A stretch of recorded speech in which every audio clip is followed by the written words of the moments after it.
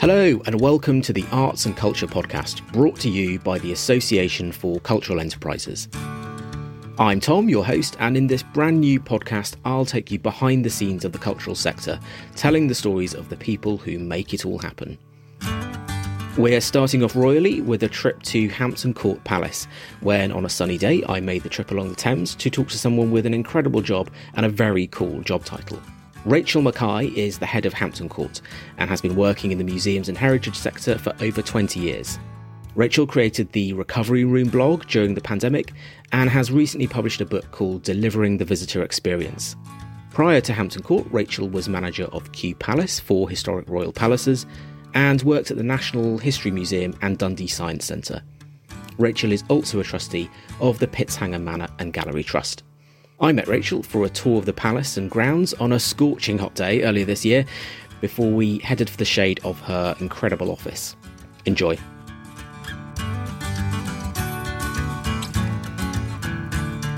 So it is episode 1 and we're straight into exploring the kind of unique situations this sector provides. I mean, my first question, I'm sure is the question everybody will have, is how and why have you got to live in a palace? How did you end up here?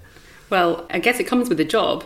I have been working here for about a year as head of Hampton Court Palace, and we always have to have somebody on call. So myself and some colleagues do a week in turn where we're able to be woken up at night if something goes wrong, ready and willing to deal with anything that happens. So that's why some of us live on site at the palace. But it's a very lucky existence, and I'm always very aware of that. I do literally wake up every morning thinking, how on earth has this happened? So describe the room we're in now. Hampton Court Palace was a grace and favour palace at one point, and what that means is people were allowed to live here because they had done something for the crown or for the country, or if they just happened to be mates with the royal family. It doesn't happen anymore, but it means that quite a lot of the buildings at Hampton Court were converted into people's homes.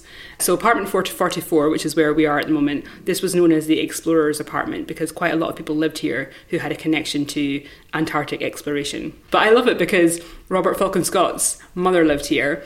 I'm from Dundee, which is where his ship, the Discovery, was built. So I feel a very close connection to that story in a way. So when I found out that he, potentially visited this house, he actually got married in our chapel as well.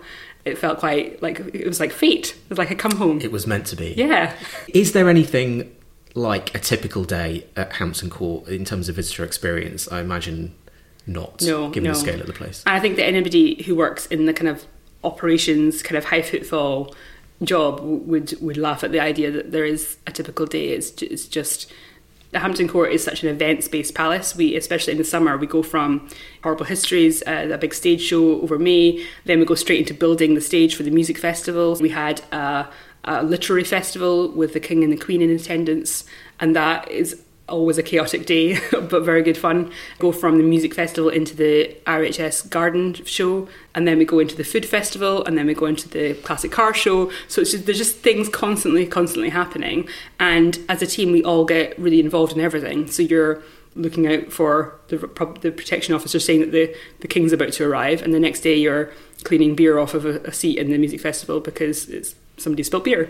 So everybody is just very hands-on and doing what needs to be done. And that means that there are certain days where you just got to down tools and just be very reactive to whatever needs done. Wow, I'm exhausted just listening to all of that. So much. And that was just Sunday. It was just Sunday.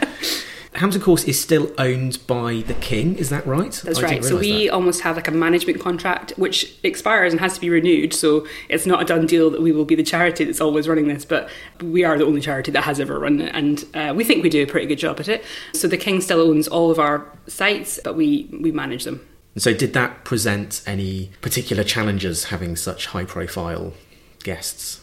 Challenges and opportunities. Actually, since the King became King, he's been here twice, so already we're feeling like he's going to be very active in coming to see our places.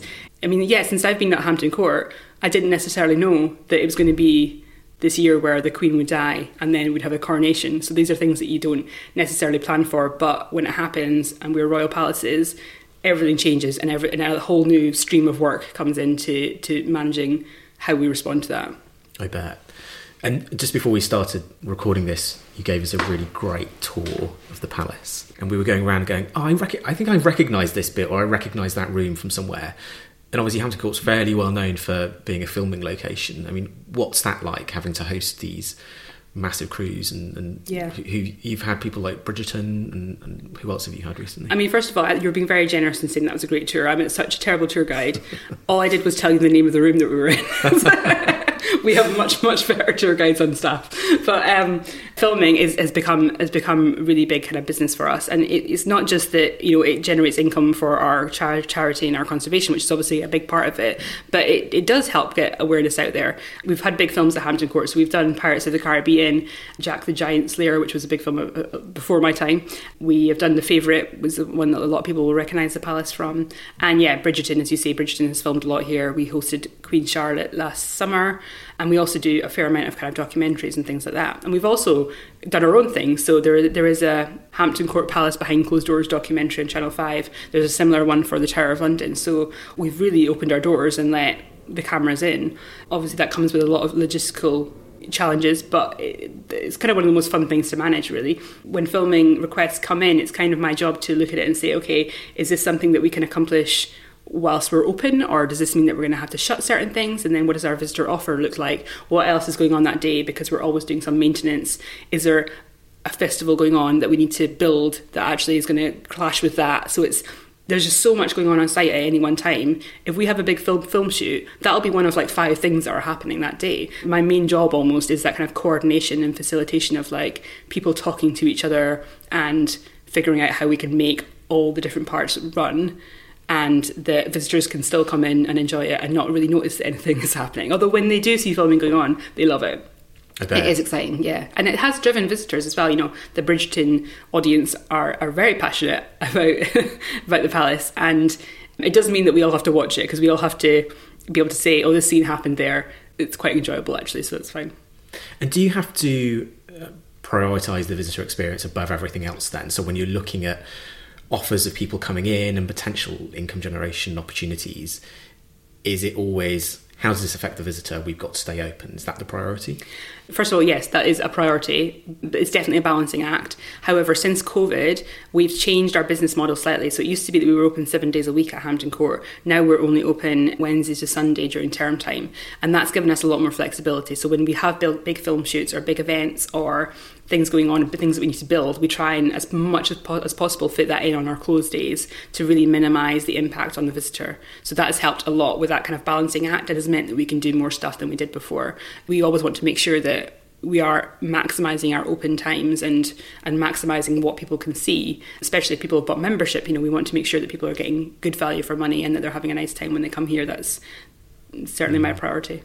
And one of the things that really struck me when we were walking around was Hampton Court is the sort of place which really engages your senses. It's not just a kind of visual feast. I mean, we walked into the kitchen and you had a fire on, and it smelt like people who'd been cooking there for hundreds of years and had that wonderful smell of a real open fire. And it seems like you've got a lot of experiences available to the visitor here. Yeah, I think it's definitely, I think to engage with history and all we have to offer is important to try and engage as many senses as you can. And I love the kitchens where we have that big fire. It's, I think, probably the best kind of experience fireplace in the world, because you have the smell. We also do cook beef on it on some days as well, and kids can come in and actually take a turn of turning the spit. I mean, at one point in history that would be a really normal thing for children to do, but I imagine most children would never have done that before. And then of course you see the parents taking videos and just being so delighted that their kid is getting to have that experience. I think that is one of the coolest things that we do. When we cook the beef, which obviously is done in conditions so that it cannot be given out to members of the public, but we do a sort of staff lottery where we can win the beef and take it home. And I love that because, well, the beef is great for one thing, but it's what would have been done in the Tudor times as well. If there was leftover food from the kitchens, it would have been distributed to the staff. And I love it when we can use rooms and spaces how they would have been used historically, because that is how these spaces work well.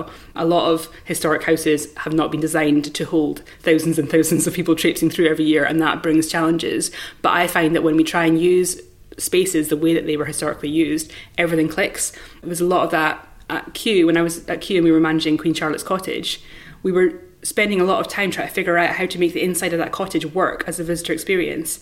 And it wasn't until we started putting garden games outside and deck chairs outside that we realised that was built as a base so that people could enjoy the gardens, so the royal family could go to that end of the gardens and enjoy the gardens. It's about the gardens, it's not about the house. That just clicked all of a sudden. We were using it how it was meant to be used, and everything just worked a lot better. So I'm a big advocate of find how that space was used and try and lean into that, because then you're working with the building rather than against it. I love that. I mean, your expertise is obviously visitor experience, and some of the stuff you've written about in the past, and I know you've done courses for us, the words impactful and unforgettable often come up in visitor experience. Mm-hmm. Are those the most important qualities, do you think, to give a really great visitor experience? Yes, they're important. I would say that fun is an important one as well. It sometimes gets forgotten about. As professionals, we want everyone to come into the sites that we love and find them very impactful and learn lots and go away completely transformed. But we sometimes forget that most people, when they go out, they're just looking for a fun day out, a social experience with their family. And actually, it's not necessarily about the space. It's about the space being a backdrop to what they want to get out of their day. So there has got to be that kind of impactful visitor experience, definitely. But there also has to be giving people space, giving people time to have their own experiences and their own kind of social interactions as well. So I think people have a range of different motivations for coming to places like this, and it's about respecting them all equally. Just because somebody doesn't want to read every single object label and go away with the equivalent of a PhD in Tudor history doesn't mean that that's not a valued visitor experience. If you just come here and had a lovely picnic in the gardens with your family and you haven't even gone into the house, that's absolutely fine. If you've just gone to the Magic Garden playground, that's absolutely fine. We're here for the visitors and what they want to get out of it. So it's about respecting all those different reasons that people want to come. Yeah, absolutely. I mean, a little bird tells me that you've actually written a book. Was that little bird me? Experience, possibly. Tell us about that. So what's that about and when is it coming out? Yes, so this is the book that I wish existed when I was kind of coming up, because nobody has written a book, as far as I can see, it's just about the practicalities of delivering the visitor experience. So the book looks at kind of creating a visitor experience from scratch. Most of it is about people, because that is what visitor experience is about. It's about people, your visitors, and it's about the team that are delivering the visitor experience. So a lot of it is focused on them, the recruitment, the induction training, working with volunteers, and then the kind of nuts and bolts of managing visitor experiences. So things like performance management, guided tours, crisis management. The third section goes more into developing visitor experience in the future. So looking at things like innovation, advocating for the visitor experience, change management, professional development for front of house staff, that sort of thing.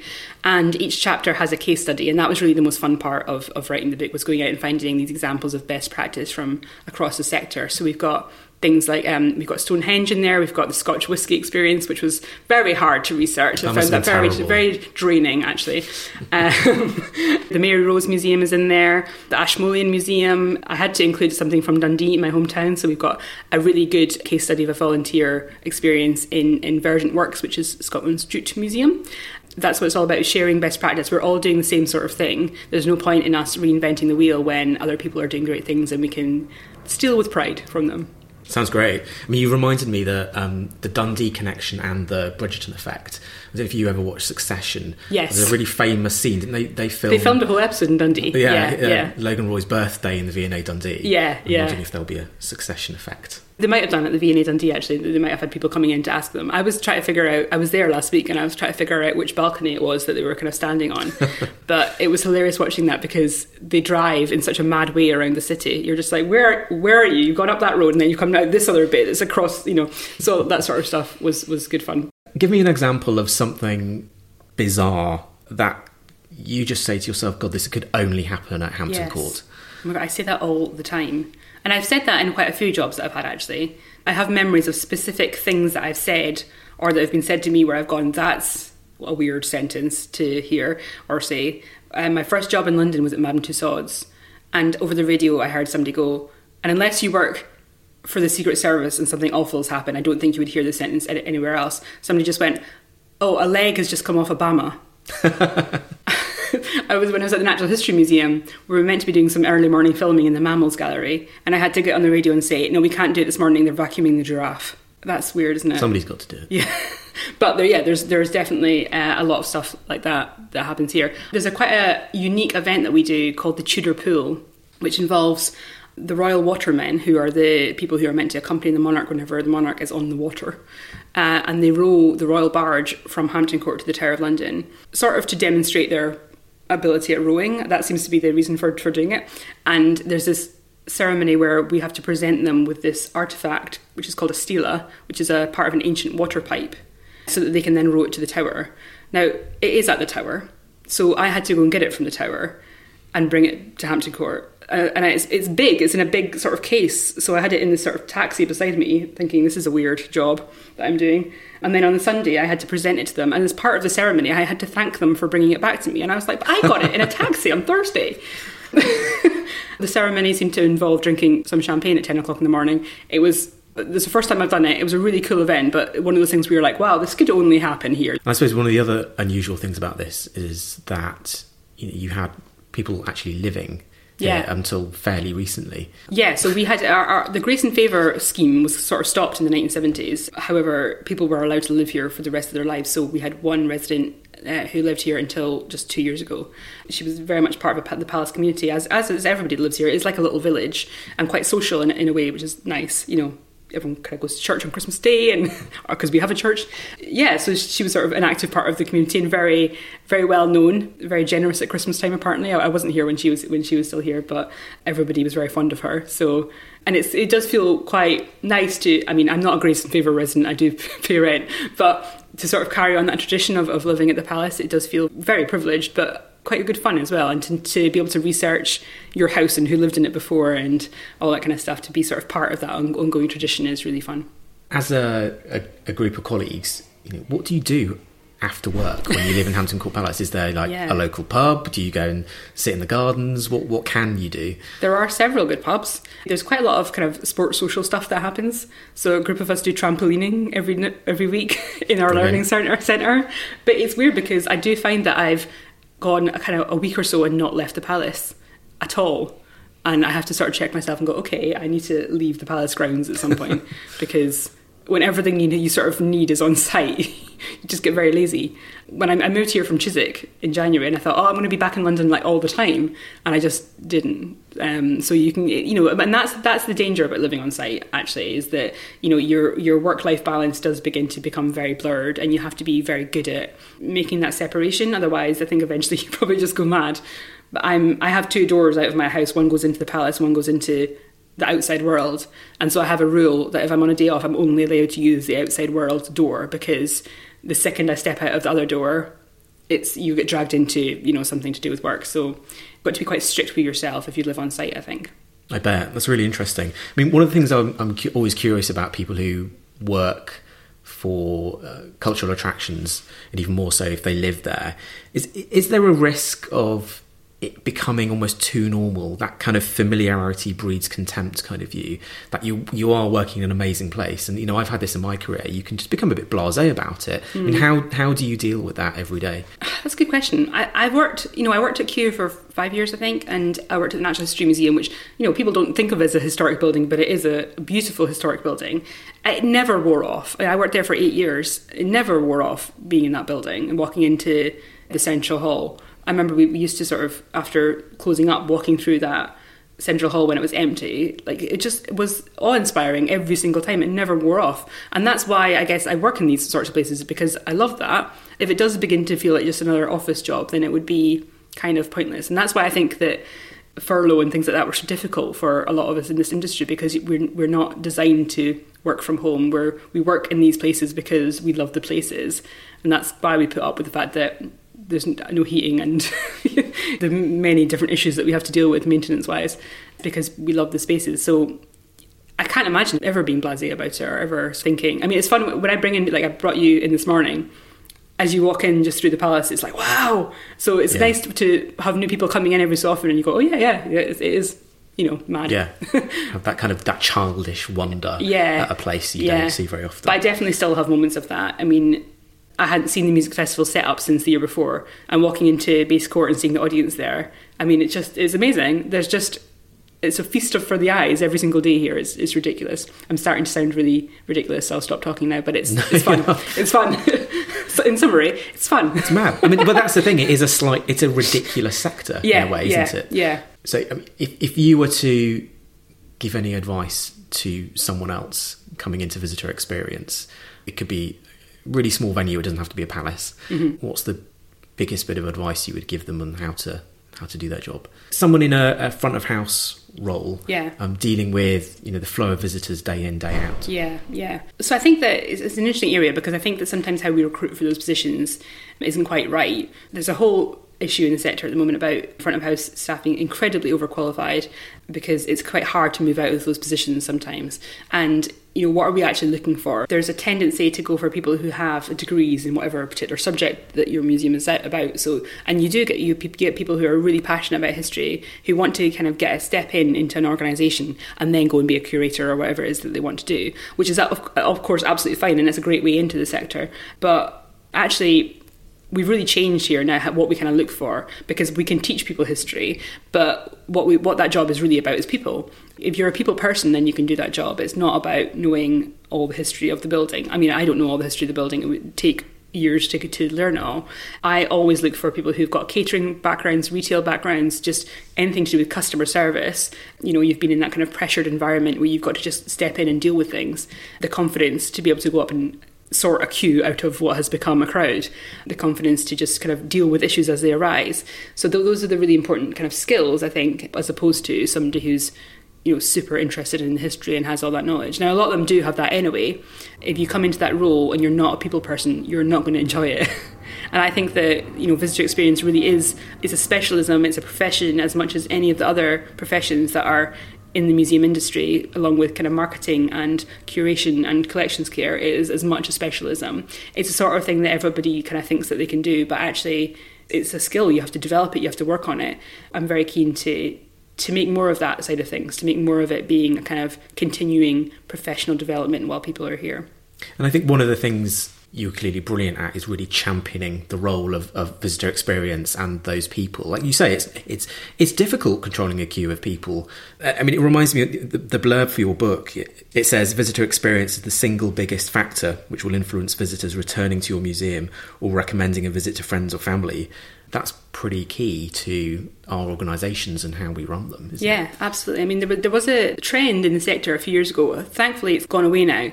But there was all the kind of big museums were contracting out their front of house teams and using kind of agency staff. And that seems to have kind of slightly gone away now. But there was a point where everybody just seemed to be doing it, including the Natural History Museum where I was working. And I was really against it, because you wouldn't, contract out your marketing team or your curators. Why would you contract out your front of house team? When you think about it, they're the people that your visitors are most likely to speak to. They're the first people that they're going to meet.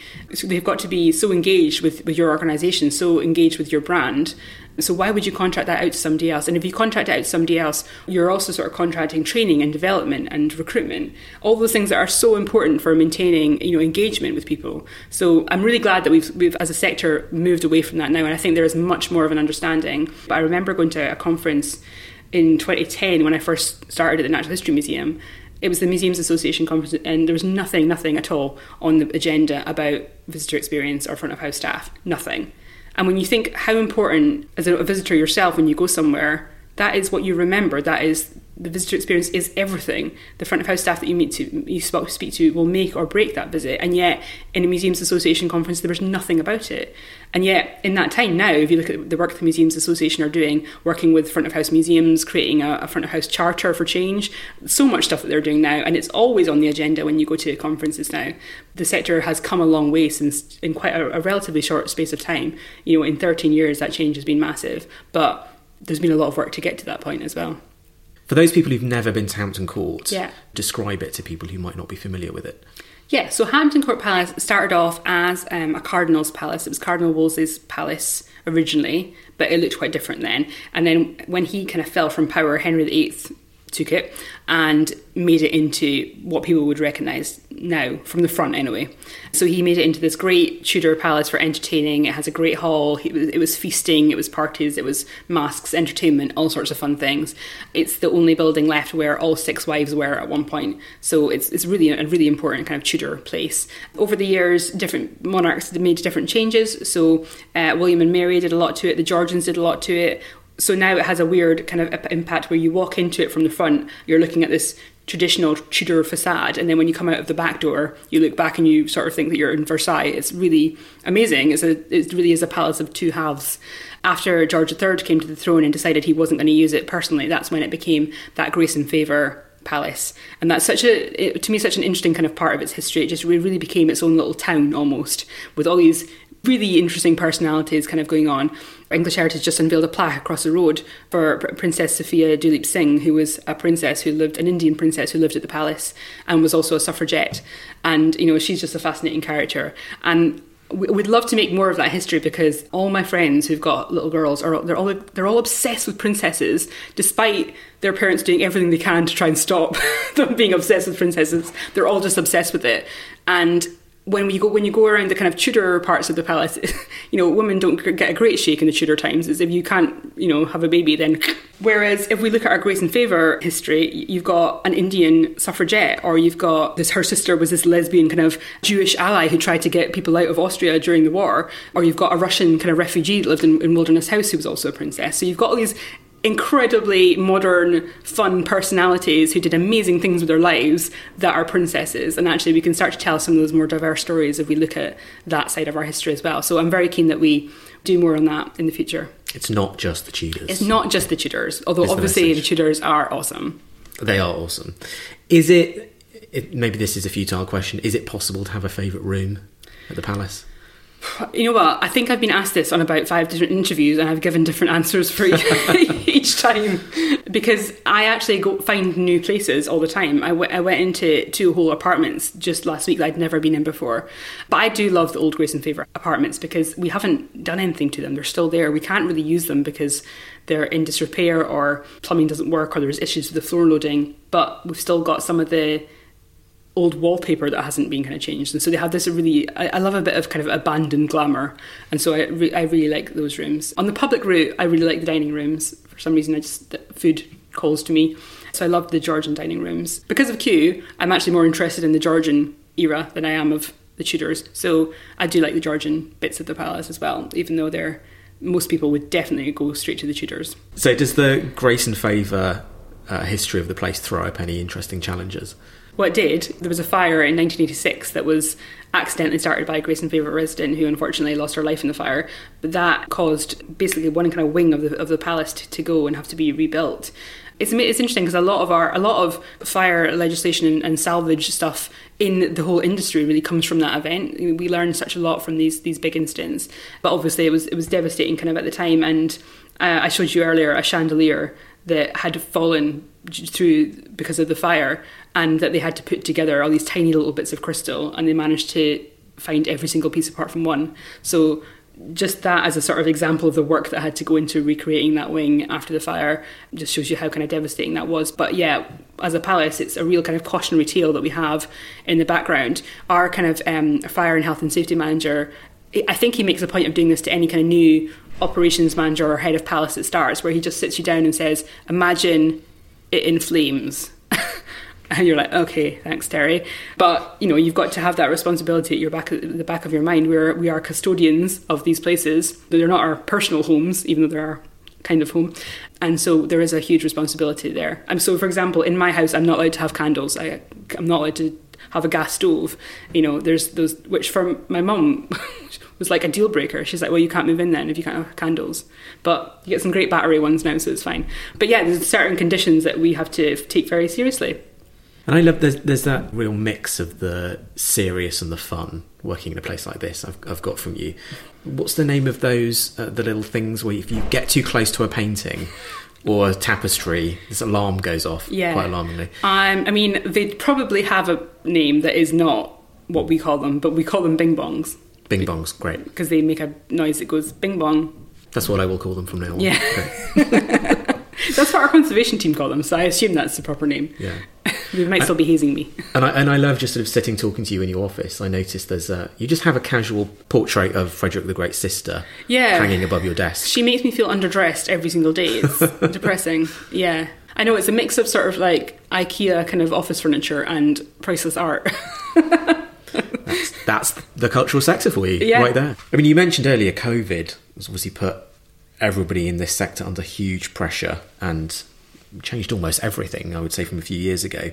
But it was also a chance to innovate. Have you been able to build back your visitor experience offering differently? And actually, has it provided you an opportunity to do things better? Yeah, I guess the stuff that I was kind of mentioning before in terms of now we have 2 closed days a week, that was something that has allowed us to do a lot more than we did before. So just changing our operating model. But at the back of that, and why we did that, was because there has been a fundamental shift in the way that we consider now our charity since COVID. The charity shrank massively. We cut 40% of our kind of staffing budget. So there was a lot of change and a lot of change that we're still recovering from. But what we didn't want to do is just put everything back the same as it was before. We wanted to really have a think about, we're a UK charity, what benefit are we providing the UK public? Because we kind of used to think that just being open 7 days a week was making ourselves really accessible. Actually, if we are not open 7 days a week and instead we are saving that money and using it for something else, does that demonstrate charitable impact slightly better? So we're looking now at, instead of building up the staffing to exactly where it was and opening days where we know it's going to be really quiet, opening every single room on every single day, what if we now invest that money in different places? And so we've since then have much more kind of subsidised school places. We're paying for school transport, started a trial of a £1 ticket for people on universal credit. So we're starting to just think in a completely different way than we did before about our reach and how that manifests itself. It's not just about opening the doors and be like, there you are, it's open, that's good enough for anybody. Actually, we need to think much more cleverly about the different barriers that exist for people. So at the moment, kind of we've chosen the price, and that makes sense because there's a cost of living crisis. To see if we can make a difference to that, I think the £1 ticket, which a lot of places are doing this now. Kew Gardens is doing it. The zoo, we're doing a £3 ticket. London Zoo. I feel like at the moment it's a bit of a blunt instrument, because just because you're not on universal credit doesn't mean that you're really well off and can afford a ticket to Hampton Court Palace, which is expensive. I feel like over time it's going to evolve, that tool within the sector, as we all learn kind of how to do it. And it's interesting. There's only a few people that have done it. We've all kind of been talking about what training do the staff need to bring it in? How does it work? What is the booking process? And all kind of trying to learn from each other. And I think it is definitely a work in progress. And there's a lot more we need to do to make that tool perfect.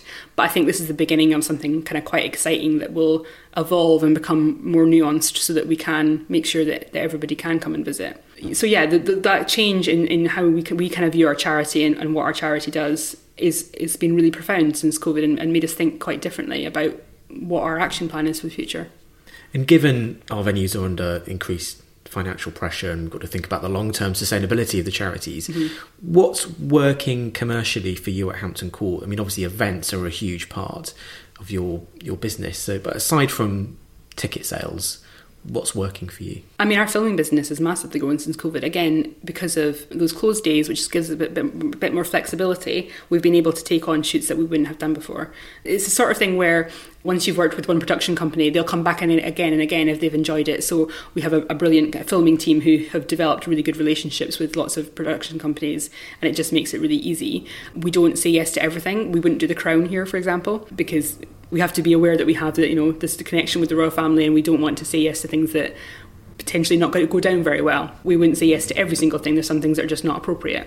But actually it's been big business for us, the filming side of things and the event side of things. Having those closed days means that we can build big stages and marquees and things that we wouldn't have been able to do before. So that's been really, really good for us.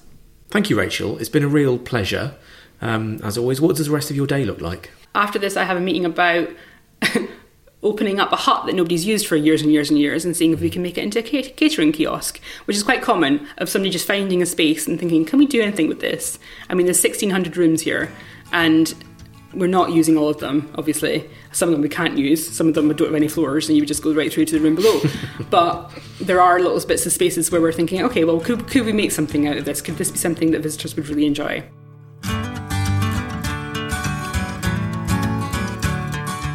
Thanks for listening to the Arts and Culture podcast, brought to you by the Association for Cultural Enterprises.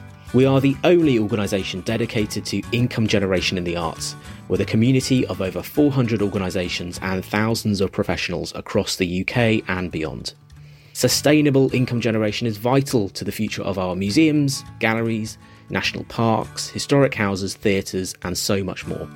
We exist solely to provide an extensive programme of education and support. And within our large community, our mission is to help the cultural sector to not only survive, but thrive. Find out more about our mission and how you can get involved at culturalenterprises.org.uk. Thanks for listening. See you next time.